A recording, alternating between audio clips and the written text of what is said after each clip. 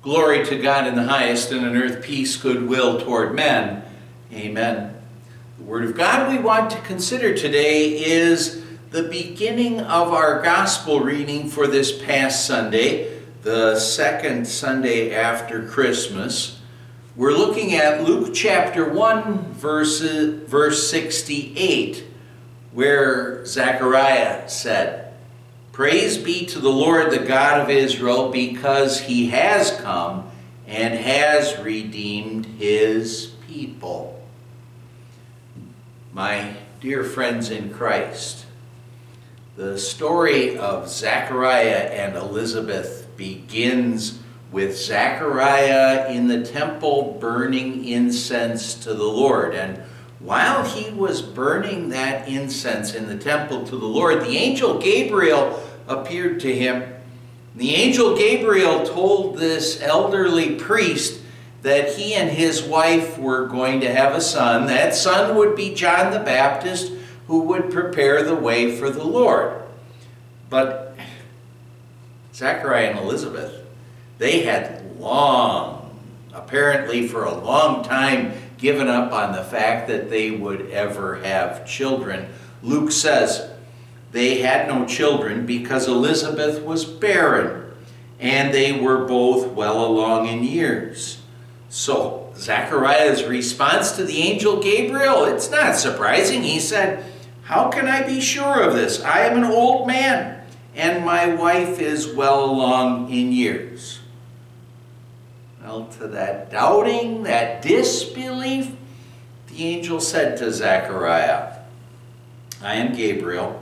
I stand in the presence of God, and I have been sent to speak to you and to tell you this good news. And now you will be silent and not able to speak until the day this happens, because you did not believe my words, which will come true at their proper time." Well, Zechariah was in the temple for a longer time because of the conversation with the angel and everything. And when he finally emerged from the temple, he must have tried to somehow convey to the people what had happened there with the angel and the promise of a son like this. And we don't know how much he actually was able to relay to them. But then Zechariah went home, and Elizabeth became pregnant, and Zechariah basically had 9 months to think about the angel's message. And he probably asked himself over and over again during those 9 months after Elizabeth was pregnant, why didn't I believe what the angel said? Why didn't I believe the angel's message from the Lord? Then John was born, and on the 8th day he was to be circumcised, and he was circumcised, and he was to be named. And the people thought that his name should be Zechariah, but Elizabeth responded to that as the angel had directed Zechariah. She said, "No, he is to be called John." And Zechariah, he was summoned, and he wrote on a tablet, "His name is John." And then Luke says, "Immediately his mouth was opened and his tongue was loosed, and he began to speak, praising God. The neighbors were all filled with awe, and throughout the hill country of Judea, people were talking about all these things. Everyone who heard this wondered about it, asking, 'What then is this child going to be?' For the Lord's hand was with him." But now for Zechariah, there's no more doubting. No more doubting. And Zechariah had his words of praise that are in our reading for today. He began his words of praise with, his song of praise with thanking God for his amazing grace and love, for the Lord's special blessings. These words are often referred to as the Benedictus Dominus, or Praise to the Lord, which is hymn 275 or 276 in Christian worship. I'd like to be able to sing one or both of those songs for you, but they're copyrighted hymns, so I'll just ask you to take a look at them. Oh, look at them if you have a hymnal at home or when you come to church the next time. Zechariah said in his hymn of praise, "Praise be to the Lord, the God of Israel, because he has come and has redeemed his people." First off, we can note that he referred to God as the Lord, the God of free and faithful grace, who demonstrated his amazing love, his amazing grace for his people throughout Old Testament history as the God of Israel. Most important, though, among those, we think of all that he did in those Old Testament years to take care of his people.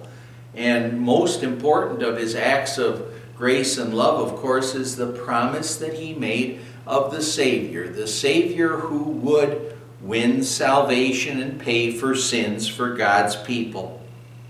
Those who were listening to Zechariah as he said, "Praise be to the Lord God because he has come and has redeemed his people," saying those words, "he has redeemed his people," they'd hear Zechariah speaking as if that salvation was an accomplished act, a completed event.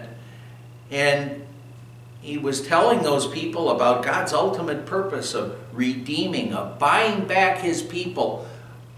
Well, we had been, before we were called to faith, we belonged to the devil. We belonged to Satan and sin. But God sent Jesus to redeem us, to buy us back from the devil so that we could be a part of God's believing family, so that we could be in his family. And through Jesus' work, through his life, his death, his resurrection, well, that's how Jesus became our Savior and how we were redeemed and bought back to be God's. But now as we look at the story of Zechariah, key thing for us to note there is that after John was born, there was no more doubting. Originally, he had doubted or didn't believe that he and Elizabeth would be the parents of a son, that they'd have a son. But they did because of the Lord. Zechariah learned a very important lesson here. As Scripture tells us, faith is being sure of what we hope for and certain of what we do not see. When Zechariah said, "The Lord has redeemed his people," Jesus hadn't been born. Jesus hadn't gone to the cross yet. But God had made a promise. He made the promise. So now for Zechariah, because God made the promise, there was no more doubting. And what does this mean for us? Well, God has said to us, "I will forgive you. I forgive you of all your sins. I will make everything in your life work together for your eternal good.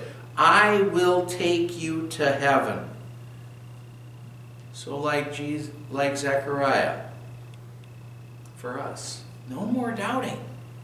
Just believe God's wonderful promises. Amen. Let's pray.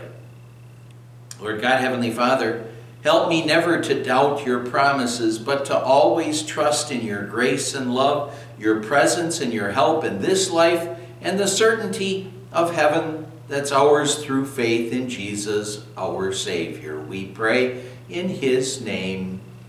Amen. And the grace of our Lord Jesus Christ and the love of God the Father and the fellowship of the Holy Spirit be with you always.